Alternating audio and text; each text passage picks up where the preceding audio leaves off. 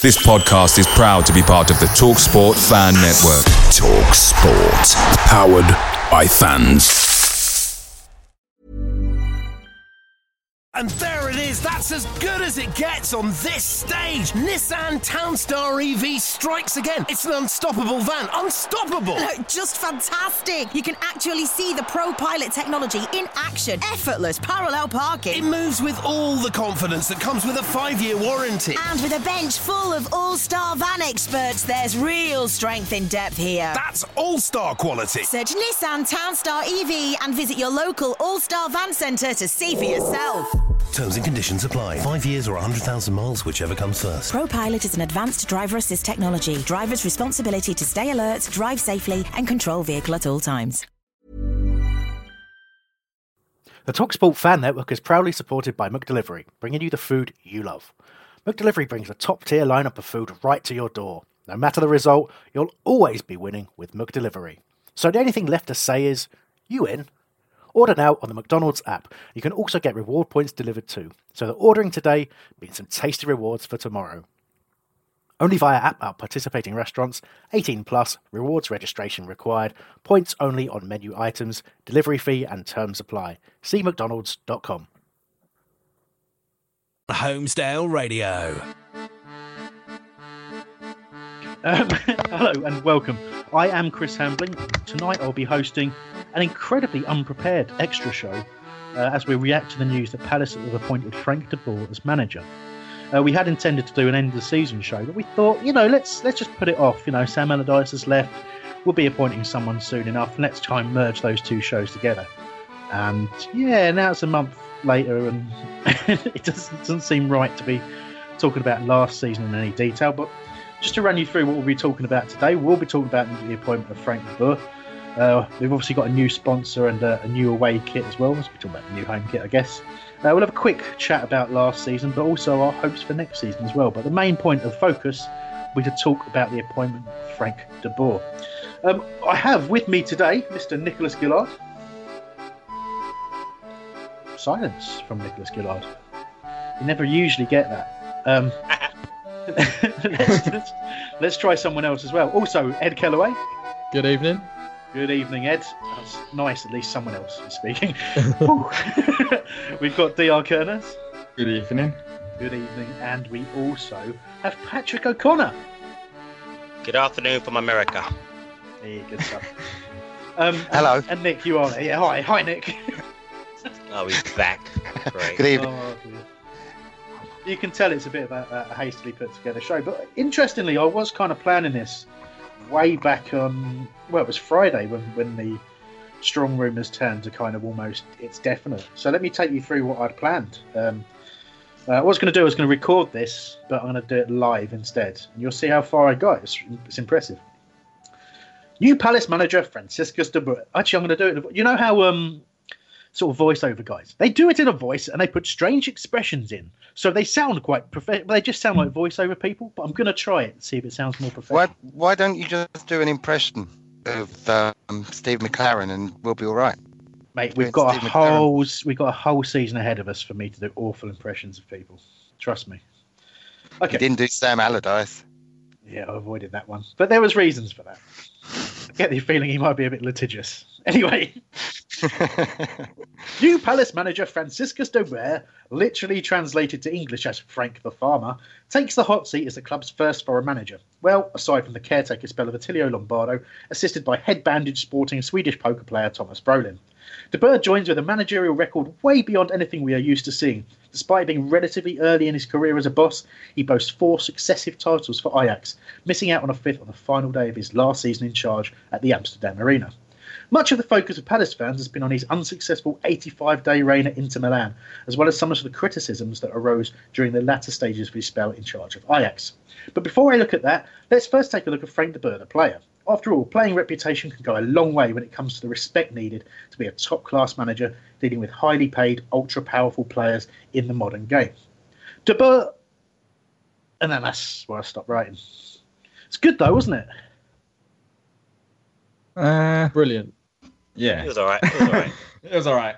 Somewhere in there, I was going to weave a joke into that as well, where I was going to say, for those naysayers, then I was going to do the voice. So I go, frankly, my dear, I don't give a damn. Because, you see... Are you all right today, Chris? Because he's called Frank. Oh, mate, I only just got him from work. He's called Frank and then Edam's Dutch. Do you get it? That's a good joke. That would have been boring. Oh, okay. You can tell we've had a break, can't you? Yeah, Chris, stop. But in all seriousness, I do want to pick up from where I left off there, and talk with you guys about how just this is a monumental appointment. There's a few people who sort of met it with almost indifference or said it's the wrong choice, and I don't know. I have to call into question whether those people are aware of the reputation of Frank de Boer. And Chris, first of all, what a player he was. Chris, has he played in the Netherlands? Yes, he's the most capped outfield player for the Netherlands. Has he? Oh, my missus has got a Dutch cap as well. Oh wow! Oh, God, wow. Oh, all right. Edit it out. Edit it out. This is live. Which is starting to feel like a bad idea. But yeah, no, he is the most capped outfield player for the Netherlands. He's captained 2 major tournaments, I think it was. Played alongside some of the best players that the Netherlands have had to offer, and himself is a bona fide world class footballer legend. This is a massive coup for someone like Palace. If you imagine. Remember the excitement that greeted the appointment of Ian Holloway, and Steve Parish was saying that press conference had like the Croydon advertiser there. Yeah, and this one is like.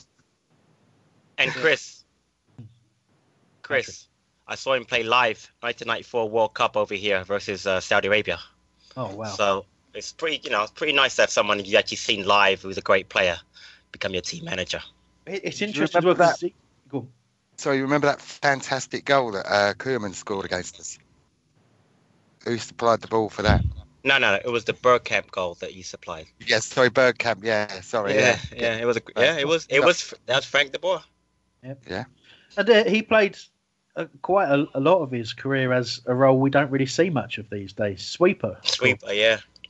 And I don't know whether that'll have a resurgence at Palace, but I can remember Eddie McGoldrick playing as a sweeper for Arsenal quite successfully for a while as well, which was weird.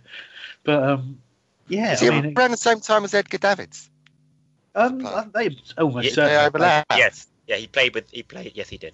Towards the end of Davids' career, really, because he was more like post Ruud Gullit, Van Basten, those guys. He played with them for a little bit. Yeah, he played with all of those legends sort of right at the end, didn't he? Because he must have been probably 89. I guess he would have started probably. I've got it on Wikipedia somewhere, but I'm not looking at my notes. So you're saying that they played against Davids while he was at Palace? I thought that was the end of his career, really, wasn't it? Yeah, you're right. But De Boer was, this is a player who played a long career at Ajax, and I think it was about 27, 28. He actually moved to Barcelona and had a very successful spell there, and then sort of played at a few clubs here and there. Played a season at Rangers because his twin brother Ronald had been there for a few seasons. Played one season there and finished his career in the Middle East. But and then went on to coaching career through the youth ranks. So he did his sort of coaching career the way I kind of think managers should do it. They take on something at youth level, learn a little bit about that, just develop their philosophy, if you like. And I'll be talking a lot about the philosophy in a short while. But I think probably the best thing I can do now is just get an initial reaction from the guys. And I will start with you, Patrick, because you're someone who's seen Frank de Boer play. When you saw us linked with him, what was your initial thought? And now he is our manager. How are you feeling? Initially, I didn't believe it. I didn't think we'd be able to get a manager of the quality of Frank de Boer to come to Palace. I'm not like the naysayers who think he's a great appointment. Again, you mentioned, Chris, about his CV, the 4 Dutch championship for Ajax, playing for Barcelona, most capped outfield player, played for Barcelona, played for Rangers. I mean, he's a quality manager. And initially, I was one of the people who kind of liked Pellegrino a little bit more because of a little bit I heard about Pellegrino. But I've actually never really seen Pellegrino manage. I've actually watched Ajax play, those teams that won the championship. But he's a quality manager. Like he plays a 4-3-3, and it's great that again, if you look at CVs for previous past managers, you won't get anybody close to what the Boers have accomplished as a player or a manager. I think it's a really forward-thinking appointment. I think it's something we're going to all look back on as being, changing the way that Palace are looked upon in the future. Well, yeah, exactly. We do. I mean, we've seen huge media attention. Yep. to the appointment. But I think, again, and there's a lot of excitement around what's being talked about in terms of philosophy. And we'll talk about the pros and cons of trying to do something like that in a little while. But Nick, you next. Just get your initial reaction. Yeah, I'm very, very pleased because if you look at each manager, they seem to be getting better and better. And De Boer, surely a name like that will attract players. And if he wants to build from a youth setup, which is what we've done in the past, particularly in the Venables era, when they came through and did well with the same sort of thing. Yeah, and certainly there will be a lot less doubt in people's minds if players, if the youth team isn't played, over whether they're good enough. Because he stated already, if a young player's good enough, they'll play. And it's going to be fascinating to see. I really hope we get him for at least the 3 years, and he gets a chance to build something and really sort of make an impact. Dio, you're someone who obviously won't remember De Boer as a player, or probably half of his spell as a manager. But what was your reaction?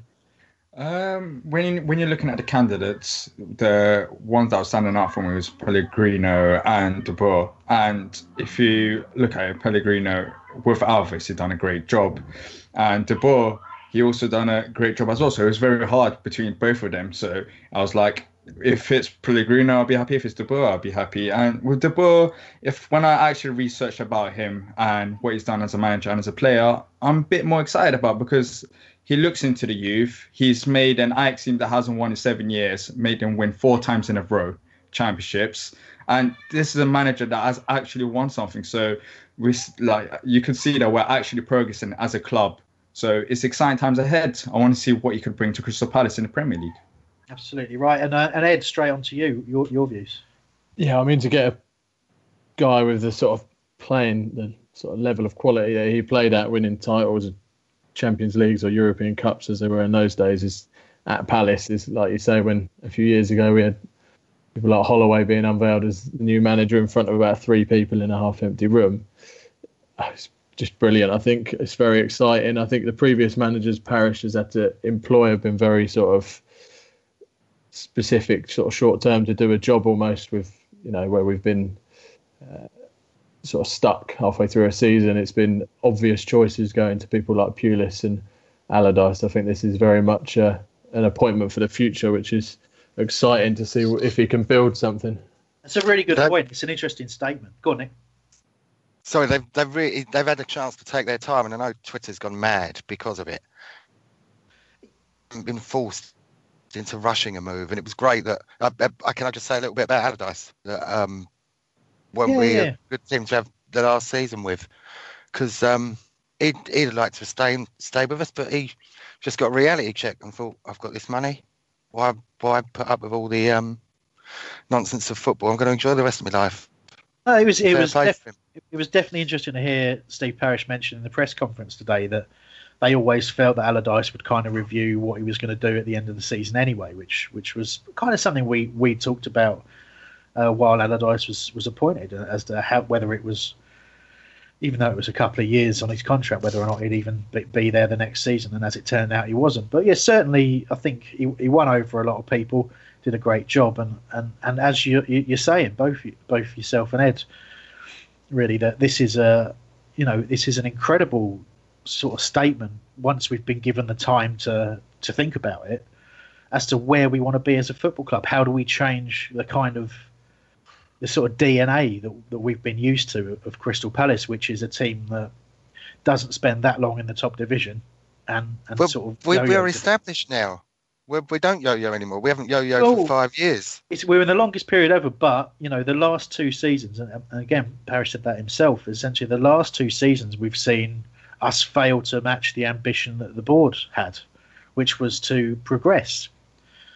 We've progressed in terms of our first team lineup, if you like, but actually progressing to avoid worrying about relegation, we're not there yet. And I dare say we might not be there next season, but hopefully we're now in a position where we've put something in place that will enable us to kind of break the mould of Palace a little bit, I think. And I really do want to talk about some of the sort of tactical philosophies that I've been reading up on. But just to get people a little bit more excited as well, some of the players, and I'm taking this from an article in The Independent that was written last Friday. Let's give the credit to the person who wrote it. It was Jack Pitt-Brook, who's at Jack Pitt-Brook on Twitter. And he talked about the fact that De Boer was the best manager we could have gone for. And he's talked about the players that he brought through under him at Ajax. So here's the list. It's Jan Vertonghen, Vernon Anita, Christian Eriksen, Toby Alderweireld, Siem de Jong, Daley Blind, Jesper Skilsson, and Arkadiusz Milik. And also he's talking about the fact that just this summer, Eriksen's replacement, Davy Klaassen, joined Everton for 26 million. So this is a man who not only knows how to develop a philosophy and run a football club and have success, but also to develop players. And I think that's something we really do want to see. And I'll take your view on that, Patrick, in terms of player development. Is this as important to you as maybe the results on the pitch? Yeah, how I feel, Chris. I've mentioned several times that it's frustrating. We've been in the Premier League now for 4 straight years, and not one youth player has gotten a chance to come through. Wolf being the mainstay, Johnny Williams being hurt all the time, and people say, well, if they were good enough to be playing, but I don't think they've ever really gotten the chance. You don't know if players can play, you should give them a chance to play. Don't tell me you see him in training. You get a guy out on the pitch a few matches, some cup games, whatever, or some unimportant league games. You get to see if they can actually play. And I heard what he said, and I like what he said. I know his philosophy is, but I won't buy that until I see it, because I've heard that from other managers before. I heard it from Holloway a bit. I heard it from Pardew. I heard it from Pulis. I heard it from Allardyce, and none of those guys played anybody. So yeah, but it's in his football DNA, Patrick. That's what gives me a bit of hope. Well, again, but we're talking about the Dutch DNA, which let's be honest, is a lot better than English DNA. So listen, I'm not gonna listen. I'm all for us playing youth players, and I hope it happens. Look at England now. The 21s are doing great, under 20s doing well, better. So there is some hope there, and I understand what you say, Nick, about his DNA, and I really hope that he says what he means and means what he says. But I'll only believe that when I actually see it. But again, I love the appointment. I think it's really good for the club. I hope he's here for the long term, like Chris said, 3+ years. And I think that initially it's a fantastic move, and let's hope that we do get to see our young players come through. Indeed. So I'm going to ask you this question, Ed. We've heard a change of philosophies on the way. I'm sure it'll be gradual and it'll be planned and well thought out.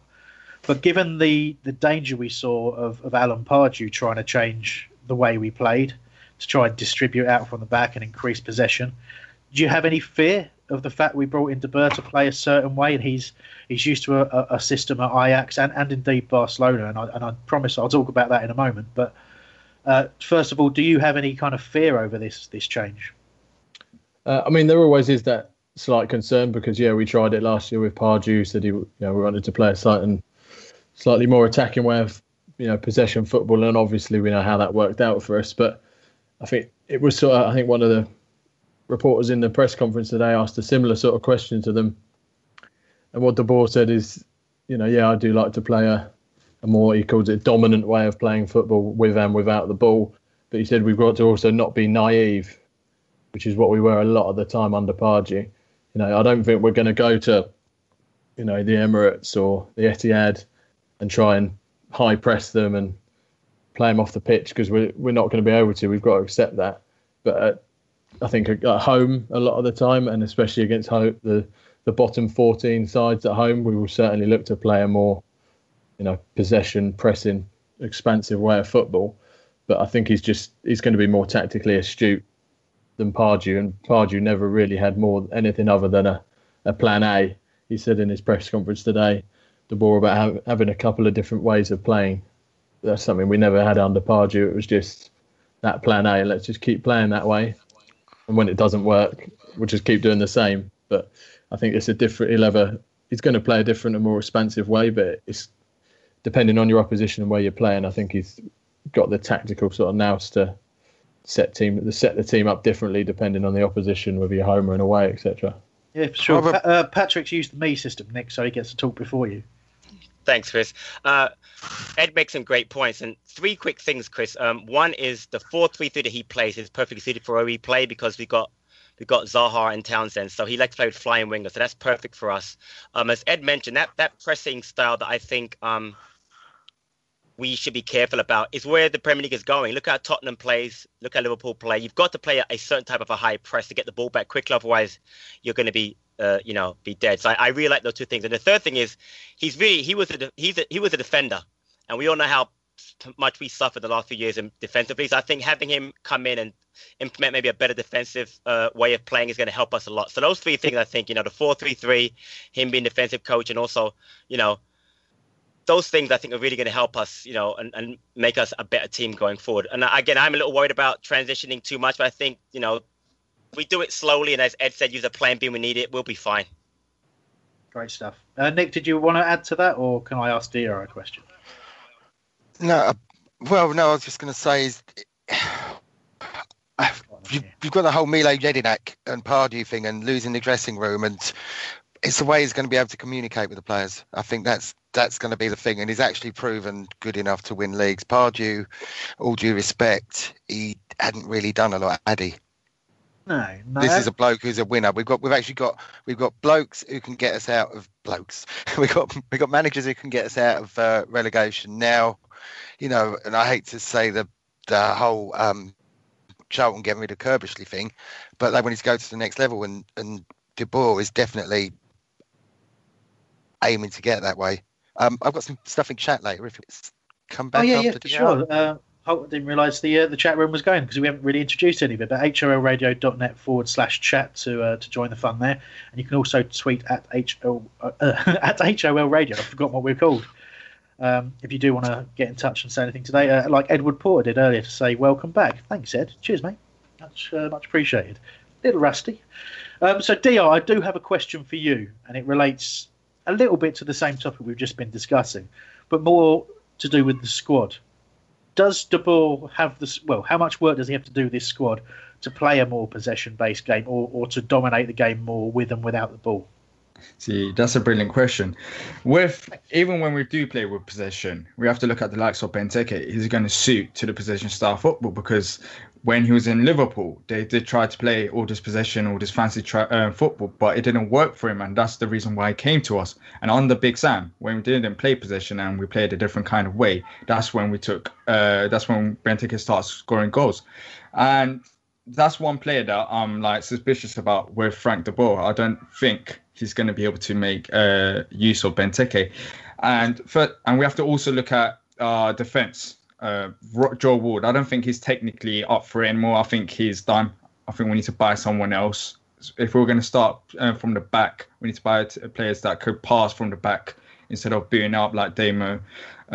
Other than that, I think our midfield is strong. We got Milivojevic and we got Cabaye, who are great footballers, and they can pass the ball about well. We saw it last season. But it's just Benteke and the right back and possibly the centre back situation where I think we need to go for Sakho for us to play the style of football, because as we saw last season, he was just so confident on the ball, and if we're going to play like this, he's the perfect fit for us.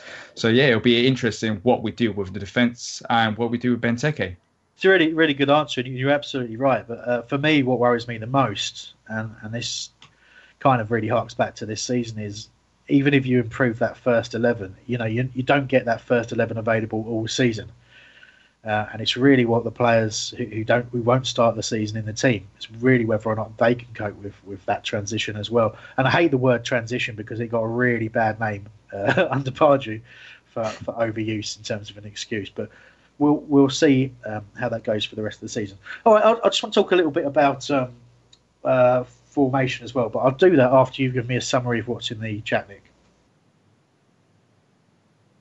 Or do you sort of sit there inside?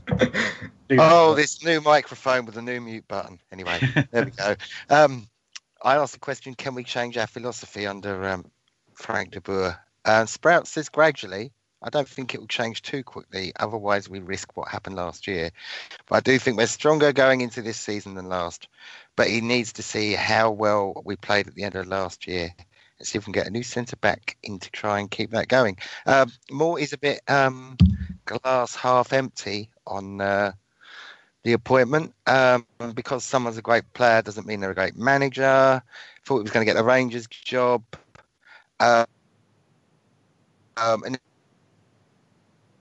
have had in their youth set up, and because of the way their league is, it can give them a chance over there. There's probably too much pressure in the Premier League to blood the players, and I think got a point there. Yeah, indeed. Dior, you want to jump in quick, and then Patrick? With this football, where I'm going back to Pardew, how we tried to play all this dominant football and it didn't work. We have to realise that Pardew, it was his last resort. We didn't actually have time in pre-season to practice this. He tried all types of things and it just didn't work. And we have to realise that Frank de Boer has actually played this football and he has won stuff with this football, which Pardew hasn't done. So I don't think we should be all that worried about playing fancy and how it didn't work under Pardew, because when you're looking at managers, we're looking at Pardew and Frank de Boer. Frank de Boer has won things with it, whereas Pardew hasn't won. So we need to look at it that way as well. Yeah, fair comment, and every reason to be positive. Patrick?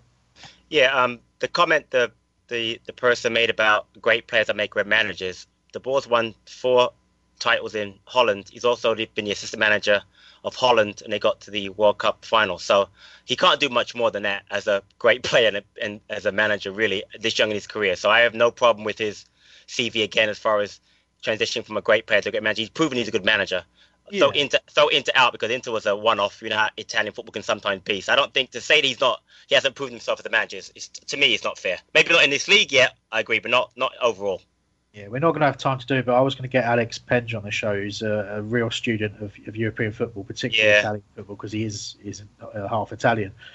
And he was going to give us a bit of an insight into sort of the Inter Milan thing. But you can actually, if you just Google Frank de Boer Inter Milan, you'll probably find a series of articles on the situation he found himself in there. And it's important not to read too much, but also, he did fail there. You have to acknowledge that it was a failure. It might not have been down to him, or at least not entirely down to him. But I quite like that, because it made him hungry for a new job. He was, really keen and desperate by all accounts to get the Palace job. He did an awful lot of research into the squad before he was even spoken to, and to have someone of that caliber be that keen really does help, I have to say. And I do think that, I don't know, perhaps it's easy to kind of get carried away with negativity, and people did do that because there was nothing else to talk about. The football's dead for the summer. And you've just all you're doing is sitting there waiting for the new manager to be announced. We're all the same. Every single one of us, talking today on this show was the same. Whether we'd admit it openly or not, that every day it went on, we were just, oh my God, come on, just do something. Please, just announce something so we can all go on with our lives. And then today we just got everything announced at once. It was so slow though, wasn't it? Because they only released the home kit and then weeks before the away kit, which I like. I mean, and we're not, we weren't the slowest club, I don't think, to release kits even in the Premier League, let alone sort of worldwide. So it's just things weren't done how we're used to them being done. And I think people like the familiarity of everything happening in the same way. We didn't have a sort of end of year do where the kits are usually sort of paraded up the stage and all that kind of stuff. So people have been out of their comfort zone. Can you say the new sponsor's name in a South African accent for me, please? Absolutely not. But we'll talk about the new sponsor in a little bit. I do want to quick mention David Cheeseman at Cheesy Palace, which I enjoy the Twitter handle, got in touch and just asked the question: can we keep hold of Cabaye now that De Boer is the manager? I'll be honest, I was potentially still expecting Cabaye to leave the club this summer, but there was a moment last season, and I'm sure everyone had the same feeling, who sort of kind of doubted whether Cabaye would be sort of at the club for any sort of long period, and that was when he scored against Arsenal, and almost the look on his face was like he was about to kind of combust with the goal that he scored, and it wasn't straight away either. He sort of ran over to the Homesdale celebrating, and it was kind of the continuation of the celebration where he kind of, it was like he was sort of an incendiary device burning up. It was incredible to watch, really, and grabbing the shirt and all that kind of stuff. And again, you kind of read too much into it, because I remember we was talking to Steve Parish at the end of the season. I was saying Sam Allardyce looks like he's really got the Palace bargain. We were all talking about it, and about a week later he leaves. So you can read too much into moments of emotion, I guess. But yeah, when he walked off that last home game as well, the applause. He was subbed in the last game, wasn't he? Yeah, he was, yeah. Yeah, and that seemed like a goodbye clap, but I don't know whether it was an end of season goodbye clap or a goodbye clap. And Chris, I will say the Boer signing would definitely help us in keeping Cabaye as opposed to not helping. So I think that's a very strong positive sign. There's no reason why he'd want to necessarily leave now if he hasn't already left. You know what I mean? So, I mean, players like that might have left before, no manager, let me get out of here. He's still here. So I think having the Boer is definitely positive for keeping Cabaye. Yeah, absolutely. And to go back on something that was said earlier on as well about great players not making great managers, that's why I kind of brought up the way he's gone about his coaching career, and this is why I think we can legitimately say he's proven himself to a degree to be at least a very, very good coach. And that is that he didn't walk straight into a job. You kind of look at someone like Ryan Giggs, who walked into the managerial job at Old Trafford. Only, okay, for a caretaker spell, if you like, but he hadn't done anything to kind of deserve that position. And again, some players, there's great players in the past that have done that and walked into jobs and been successful. I mean, you can't argue with, say, Zinedine Zidane walking into the Real Madrid job. He hadn't really proved anything as a coach, but he was a legend at that club and got the role. So, you can read too much into stuff. And I see you got a comment there, Nick, along those lines from a roller coaster in the chat. Yeah, at wholeradio.net/chat. Rollercoaster has said, sure, De Boer. Oh, poem. And there it is, that's as good as it gets on this stage. Nissan Townstar EV strikes again. It's an unstoppable van, unstoppable. Just fantastic. You can actually see the ProPilot technology in action. Effortless parallel parking. It moves with all the confidence that comes with a 5-year warranty. And with a bench full of all-star van experts, there's real strength in depth here. That's all-star quality. Search Nissan Townstar EV and visit your local all-star van centre to see for yourself. Terms and conditions apply. 5 years or 100,000 miles, whichever comes first. ProPilot is an advanced driver assist technology. Driver's responsibility to stay alert, drive safely, and control vehicle at all times. Away days are great, but there's nothing quite like playing at home. The same goes for McDonald's. Maximise your home ground advantage with McDelivery. You in? Order now on the McDonald's app. At participating restaurants, 18 plus, serving times, delivery fee and terms apply. See mcdonalds.com. Sure, De Boer, Swedish chef. Sure, De Boer was a great player and is an excellent manager. Just struggled to see how his ideas fit with us. I hope he doesn't lose patience with us. If he does, it could just be the start of something great. That's interesting. He's almost saying that the Palace players won't be good enough to fit his system. I'm not sure. Surely he coaches them.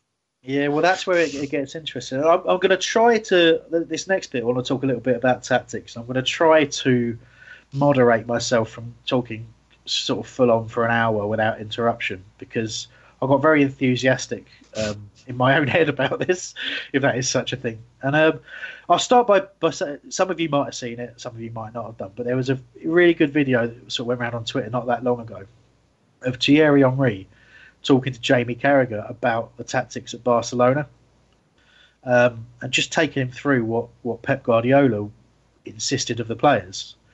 And that was essentially, and that system that he was describing is the same system that Ajax use, and it's the same system that's been in place at Barcelona.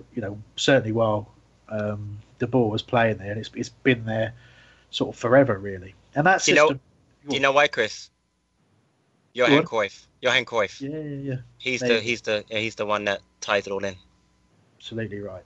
And so the basic philosophy is the 2/3 of the pitch from your goal line upwards is the responsibility of the manager, and the manager will tell you where you are to be, and how you are to play the opposition, and the final third, it's up to you, but everything about that position that you're in is set up for you to be able to do the best you can do in that final third.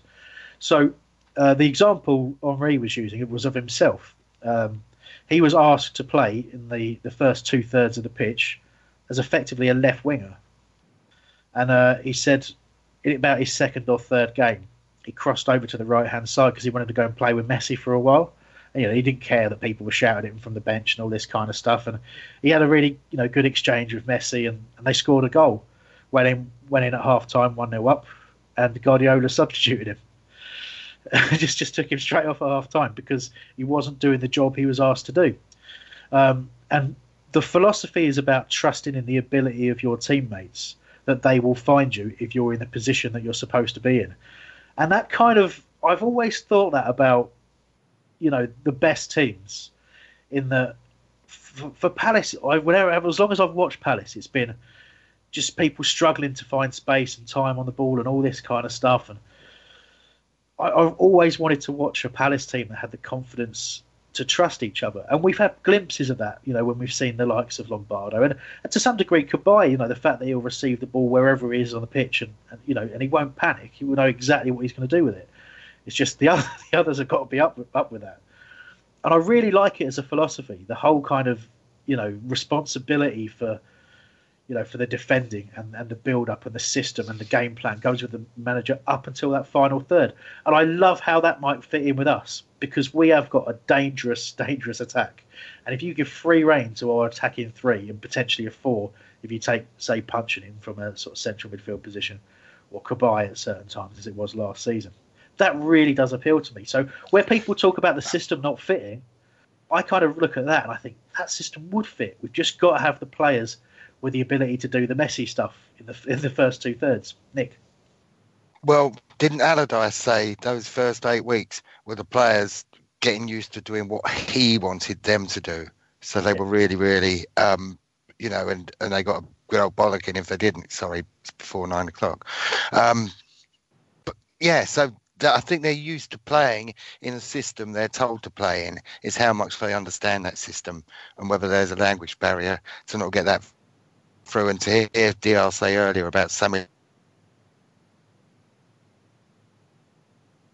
Not sure how long Nick's... Oh, what's his face? Oh, there he is. Hello, Nick? Oh, yes. Hello. Sorry about that. Your Wi-Fi shit again. Yes. Some things never change. It's never changed. I'm going to bring Ed in. Ed, you've been reasonably quiet, and it's not my fault at all. I was saying stuff about tactics. What did you think about them?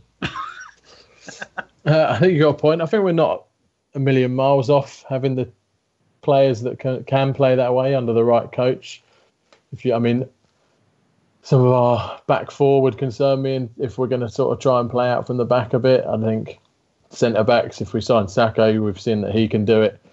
With the other centre backs at the club, Scott Dan, Delaney, I'm not sure how comfortable on the ball. I get a bit nervous if we were sort of playing it around the back with some of them. Joel Ward, I think it's probably time's come to upgrade. I'd like to see Sacco and probably another centre back and a right back come in. Van Aanholt's fairly comfortable on the ball. And then, going into midfield, Lucas showed that he's pretty accomplished on the ball. He doesn't sort of panic and he can sort of spray those passes around. And then you're going into the likes of Punch, Townsend, Zaha, our sort of players going forward that are, very comfortable on the ball and very dangerous. So I think under De Boer, we're not a million miles off having the personnel to be able to play that way. So with a couple of sort of reasonable signings and potentially he'll have some sort of younger players in Europe that he knows of that he can bring in. I don't think we're a million miles off being able to play that way for sure. And I think let's have this as the last little bit of De Boer, barring a few comments and sort of back references and stuff as we close out the show in the next 20 minutes or so.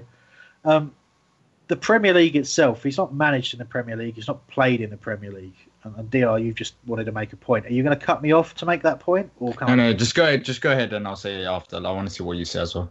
All right, that's good. We probably should have worked out how to not have that conversation on air. But never mind, it's my fault. I did it. So, but obviously, De Boer, he's got no Premier League experience, and everyone talks about, whether it's the best league in the world. It's certainly not the most technical league in the world for sure, but it's certainly the most high-paced, high-octane, and physical top division in probably in the world. In my view, I'm sure someone would probably find an argument there. So, is that a danger? And I'll start with you, DR. You've watched European football, and it is a different game.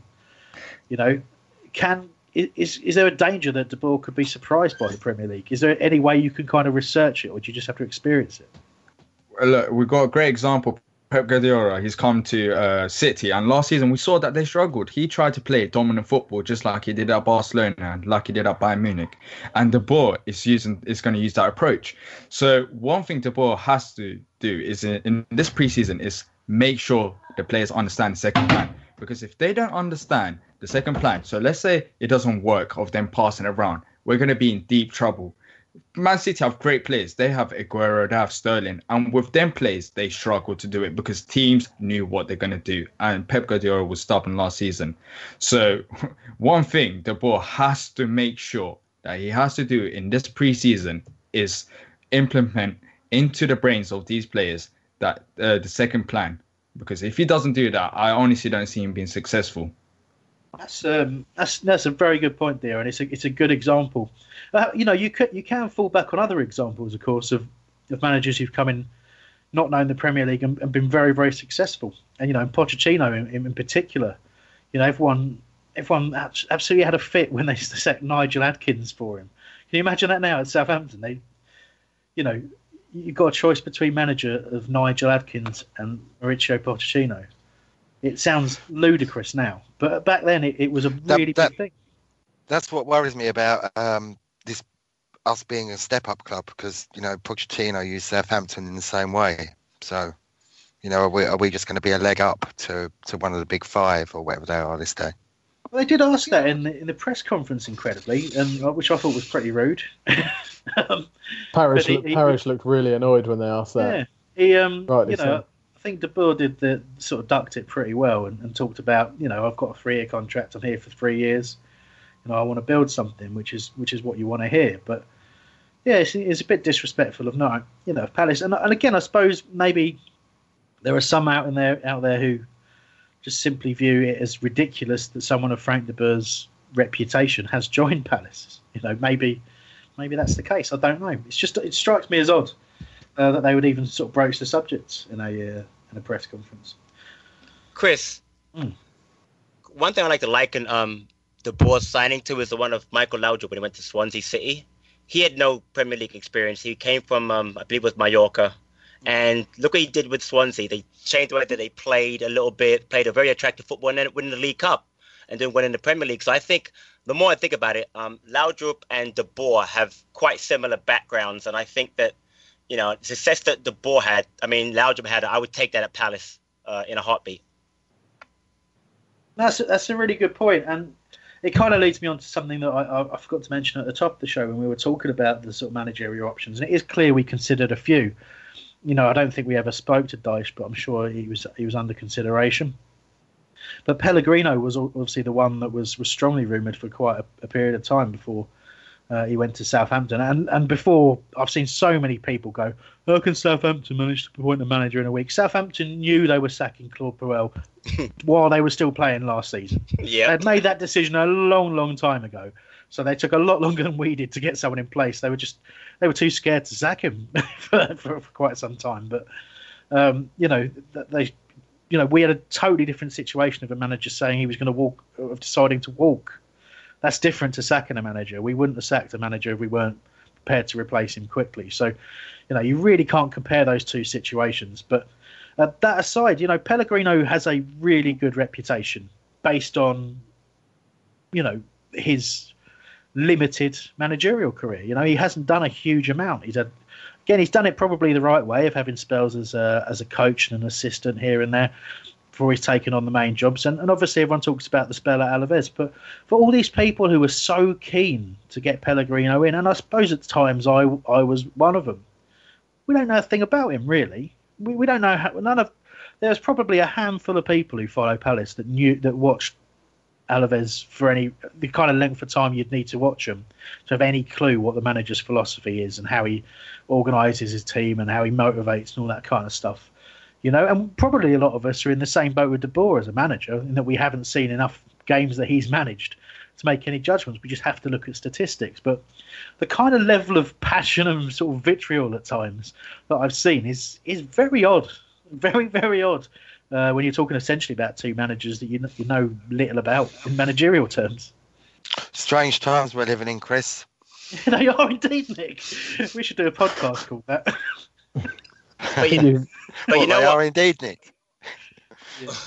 But you know what, Chris? I think a lot of the Pellegrino linking was the whole Samuel Lee thing. Remember, Pellegrino played at Liverpool, so knew Samuel Lee. People were saying, well, if he comes, we keep it Samuel Lee. So I think a lot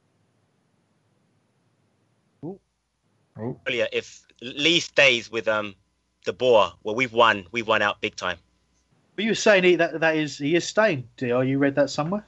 Yeah, it's been reported. I saw it on social media that he's going to stay. Apparently, his agent spoke to Frank de Boer, and that he wants to keep Samuel Lee, and that is great. But then again, now thinking about it, if you actually properly think about it, Samuel Lee is like having Sam Allardyce at the club and Sam Allardyce's football and Frank de Boer's football. It doesn't go well, so it'll be interesting how they actually work together. I think in defensive wise, Samuel Lee could help a lot, but I'm not sure if Samuel Lee's going to agree with Frank de Boer's approach. Samuel Lee's a very, very experienced assistant manager. You know, he's not worked with. It's not just been Allardyce he's worked with over the years. He's worked with a number of different managers. England, England, and Benitez in particular. You know, a very, very continental style he plays. Yeah, and I'm sure Lee can adapt to that. He knows the Premier League inside out. He must do. That's key. Very big. Yep. Good point. And Ed, I mean, you know, the impact that Lee made last season was just as important as Sam Allardyce, wasn't it? Because you had the players talking, particularly Townsend, talking about, you know, Lee getting inside their head. Yeah, I think as much as he may bring tactically, he's a motivator as anything else. From what you see, it was quite often him out on the touchline, geeing players up, little one-to-one chats with him in the warm-up, stuff like that. And from that interview Townsend did about, you know, Sammy Lee came and had a sort of a frank chat with him, how he performed differently when he was away with England to how he was when he was back at his club and how he was training. It's just those little things sort of day to day that makes a difference to players at a club. So if that's true that he is staying on, that's like Patrick said, that's a big win for us, I think. And I'm not too concerned about whether they get on, because, you know, it's not like he's just only ever worked for Allardyce and followed Allardyce around his whole career. Like you say, he's worked for lots of different managers, foreign managers, English managers, you know, and so I'm not too concerned that, you know, they won't get on or Sammy Lee, you know, won't approve of the way De Boer wants to play. He's a professional and he's going to do a job, and it's a big plus for the football club if he's staying on. Nick, did you have a point to make? Because you've gone quiet again, probably the mute button, I guess. It's like a lottery trying to talk to Nick. Hi, Nick. Hello, mate. How you doing? Yeah, I'm all right. Yourself? Well, I'm doing a radio show at the moment. What about you? Yeah, I was just looking at the BBC website that Frank de Boer says is excited to join a club that spend a lot of money in inverted commas. Who would you like to see him buy, Chris? Oh my word! Well, I don't think he's going to have a lot of money to spend, because we did that last season. Exactly. You know, maybe we can try and get £15 million for Jordan Much or something. But I think really, again, we go back to back end of last season where we were speaking to Sasha Churchich, where he identified keeper and right back, and I'm still in that place myself. I want to see a keeper and a right back. Obviously, I want to see a centre back, and, you know, striker depends on how Connor Wickham comes back, because he was looking really good before his injury. And if he comes back, that same player. But again, you want to see a different type of striker up there as well, as a different option from Benteke.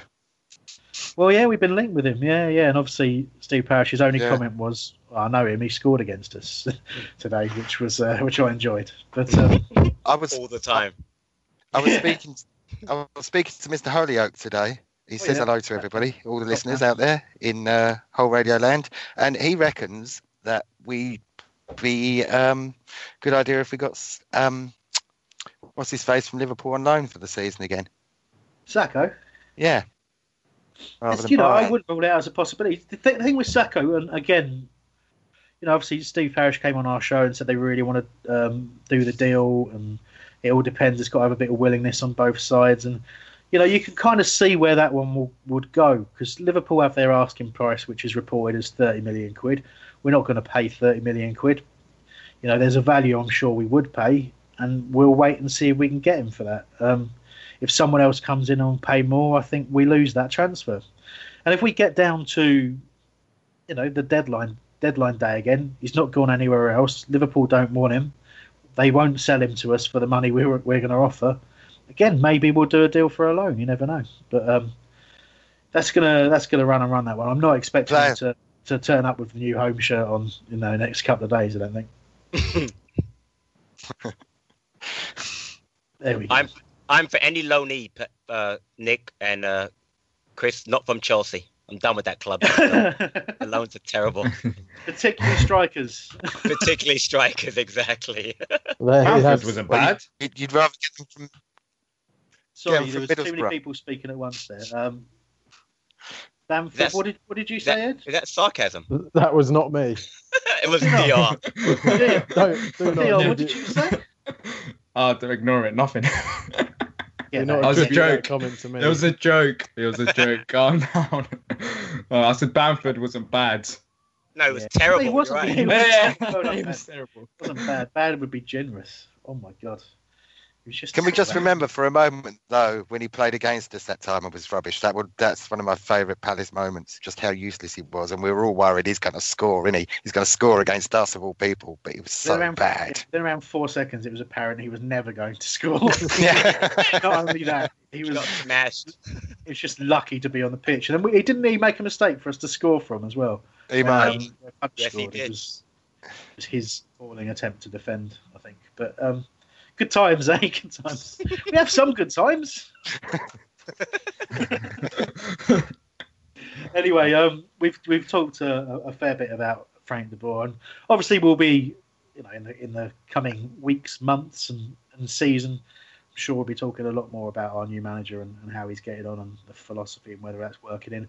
Obviously, excited to see what he does transfer-wise over the next couple of months, but obviously we do need fair amount of work on that squad. And I believe the team report for training on is it on Friday? I think Parish said. Yeah. So the work will begin in earnest to assess that squad for him. I think. So yeah, be good to see what happens. Very very excited, and I hope most people are. There will be some out there who are. I'll be there at the ground to meet him with his one shoe. We can Dale, you want to ask a question there before we go any further, and I think it relates to the fact that the people report back to training on Friday. Yeah, Steve Mandanda, what's going to happen with him? There's been reports that he wants to leave, and Steve Parish, he did say that he's a top professional and he could come, but we will see on Friday. He wasn't certain that Steve Mandanda was going to come. So what's the situation there? Do we keep Steve Mandanda or do we sell him? I think Parish's comments were very sort of tongue-in-cheek. I believe Mandanda's been quoted in the French press as saying, French press? That's like when you make coffee, isn't it? Anyway, the French press about saying that it just simply wasn't true, and that he will be reporting for training as a Crystal Palace player. And I think that's probably the end of it. It's quite odd because it was, although it was The Sun and no one should ever read that paper, it was Palace fan Neil Ashton that wrote the story, and generally speaking, he's accurate with his information. So you kind of feared the worst, really, and it wouldn't have been a surprise, I suppose, in some ways, because if I had Wayne Hennessy keeping me out of the team, I'd want to leave as well. That was a joke, sort of. It wasn't a joke. It was. But in all seriousness, there's been various comments about why he hasn't been picked, and a lot of it's been suggested that he wants to leave. As I understand it, the guy joined us, played a bit, had an injury, family weren't with him, became unsettled. We let him have a break, came back, tried to get in the side, and wasn't able to get in the side. I think that's as much as there is to it. I don't think there's lots of people claiming they've got inside knowledge of this sort of. He's like some kind of Machiavellian character who's trying to cause problems. Why did I attempt that word? Honestly, I've had no sleep. I've only got in from work and I tried the word Machiavellian twice. But look, he is quite clearly a very, very good goalkeeper with a great reputation. We just haven't seen it for Palace. And, it wouldn't be the worst thing in the world if he gets another manager assess him and he gives it another go at Palace. By all accounts, Marseille want him back, but weren't prepared to meet our €9 million asking price. Again, it's reported in the press. You don't know how true it is, but it's a good question, Dale. I suppose it remains to be seen. But probably every player has a clean slate, right? Yeah, we'll see. But there's also been some fans that are going against Steve. They've been saying that he wasn't all that, even though he came against Burnley, conceded not only against Burnley, I forgot against who, but he's conceded sloppy goals. Do we really want him back? I want to ask everyone here, what do we think of Steve? Would you rather have him, or should we keep Hennessy, or should we go to and try and get another goalkeeper? Yeah, I think Patrick, we won't need to ask for that. Yeah, seriously, don't ask me. Move along. It can't be a serious question. Hennessy versus who again? Mandanda. Or should we go and get a new manager? New manager. I mean, new goalkeeper. Yeah. What do you think? Would you rather have Mandanda? I'd have no problem with Mandanda if he was healthy and into it. I'd take any other goalie over the one we currently have. Any goalie over the one we currently have. Ed? Yeah, I think it's either if Mandanda's fit and his head's in the right place and he's wanting to put everything into the club, then from what I saw of him, he did look like a quality goalkeeper and certainly better than Mr. Hennessy. If it's not going to be Mandanda and he's going to go back to France, we're going to get a few quid for him, then we need to go into the market and look for another goalkeeper, because what we had in between the sticks last year wasn't good enough. Yeah, it's interesting. I was watching the highlights of the Arsenal game back the other day. Someone had posted them on a conversation on the BBS, and I thought, it's worth a watch. That was a great game. And Hennessy had a terrific game in that game, and I almost thought to myself, maybe I've been so unfair getting on his back, like a lot of the fans. And then I remembered it's the 2 or 3 good games a season, and the rest where again, it's a confidence thing. We don't have the confidence, and whether we can ever get over that, I'm not so sure. Nick, you're making noises. Did you want to add to that? Yeah, I was going to say I'm not sure I've seen enough of Mandanda to know whether did he keep a clean sheet when he played for us. I don't think he did. No, that's an interesting point. I don't think he did. Yeah, that's why I was asking, because sometimes. Okay. Yeah, go ahead, Nick. Sorry. Yeah, it's very.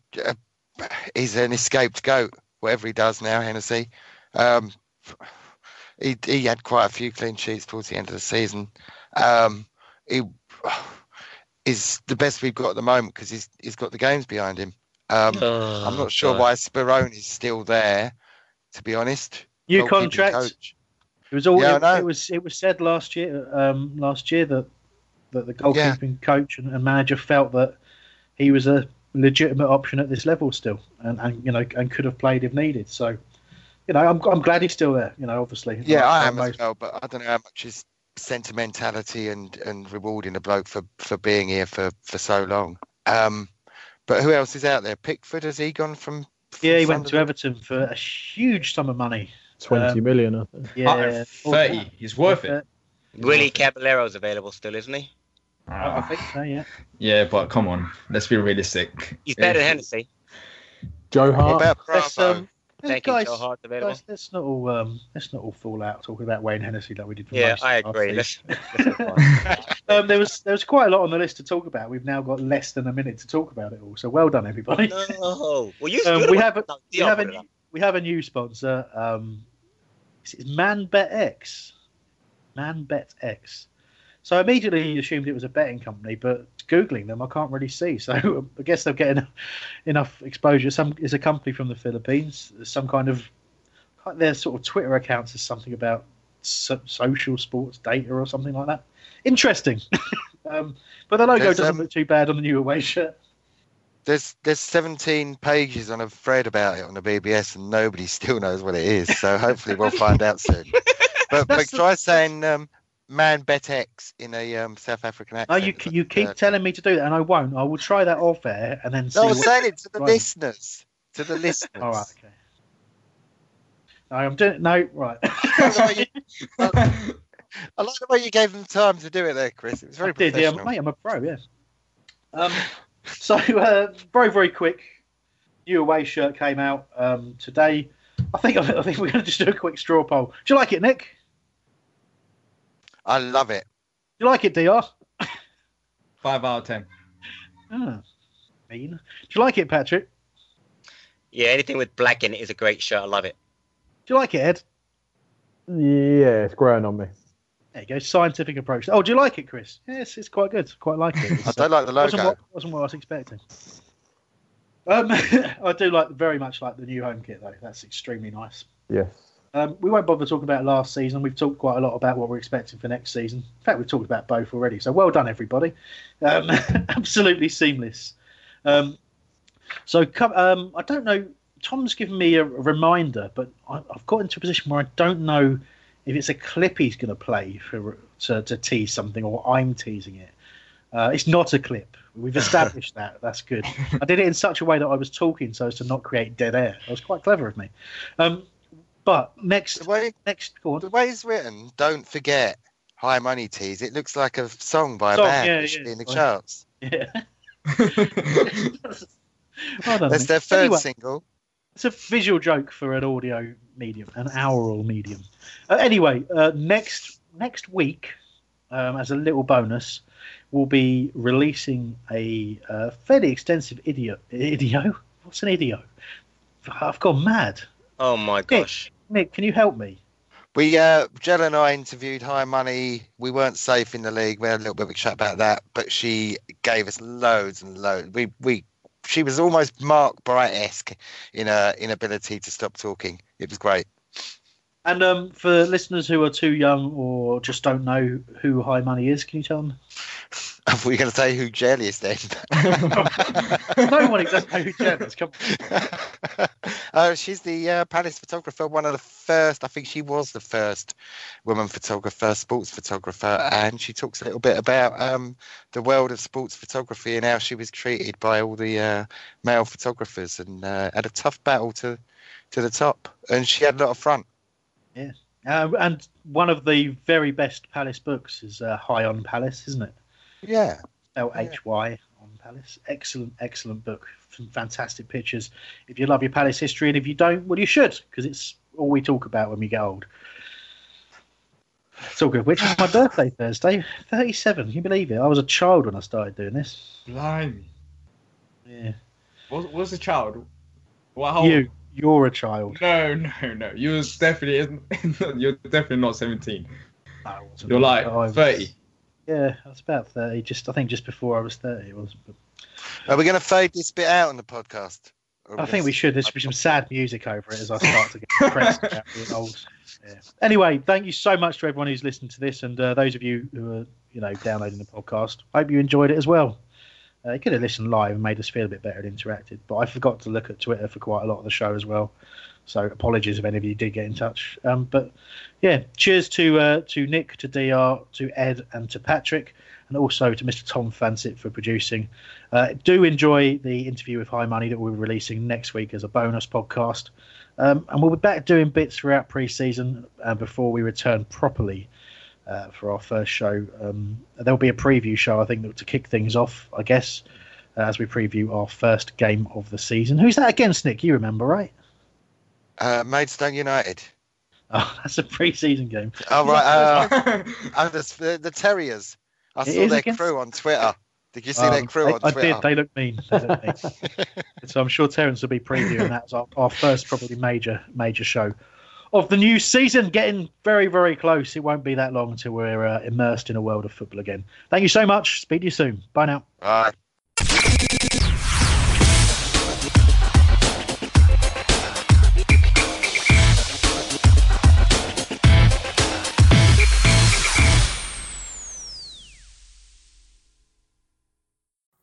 It's the 90th minute. All your mates around. You've got your McNugget share boxes ready to go. Your mate's already got booked for double dipping, and you steal the last nugget, snatching all 3 points. Perfect. Order McDelivery now on the McDonald's app. You in? At participating restaurants, 18 plus, serving times, delivery fee, and terms apply. See mcdonalds.com. And there it is, that's as good as it gets on this stage. Nissan Townstar EV strikes again. It's an unstoppable van, unstoppable. Just fantastic. You can actually see the ProPilot technology in action. Effortless parallel parking. It moves with all the confidence that comes with a 5-year warranty. And with a bench full of all-star van experts, there's real strength in depth here. That's all-star quality. Search Nissan Townstar EV and visit your local all-star van centre to see for yourself. Terms and conditions apply. 5 years or 100,000 miles, whichever comes first. ProPilot is an advanced driver assist technology. Driver's responsibility to stay alert, drive safely, and control vehicle at all times. This podcast is proud to be part of the TalkSport Fan Network. TalkSport. Powered by fans.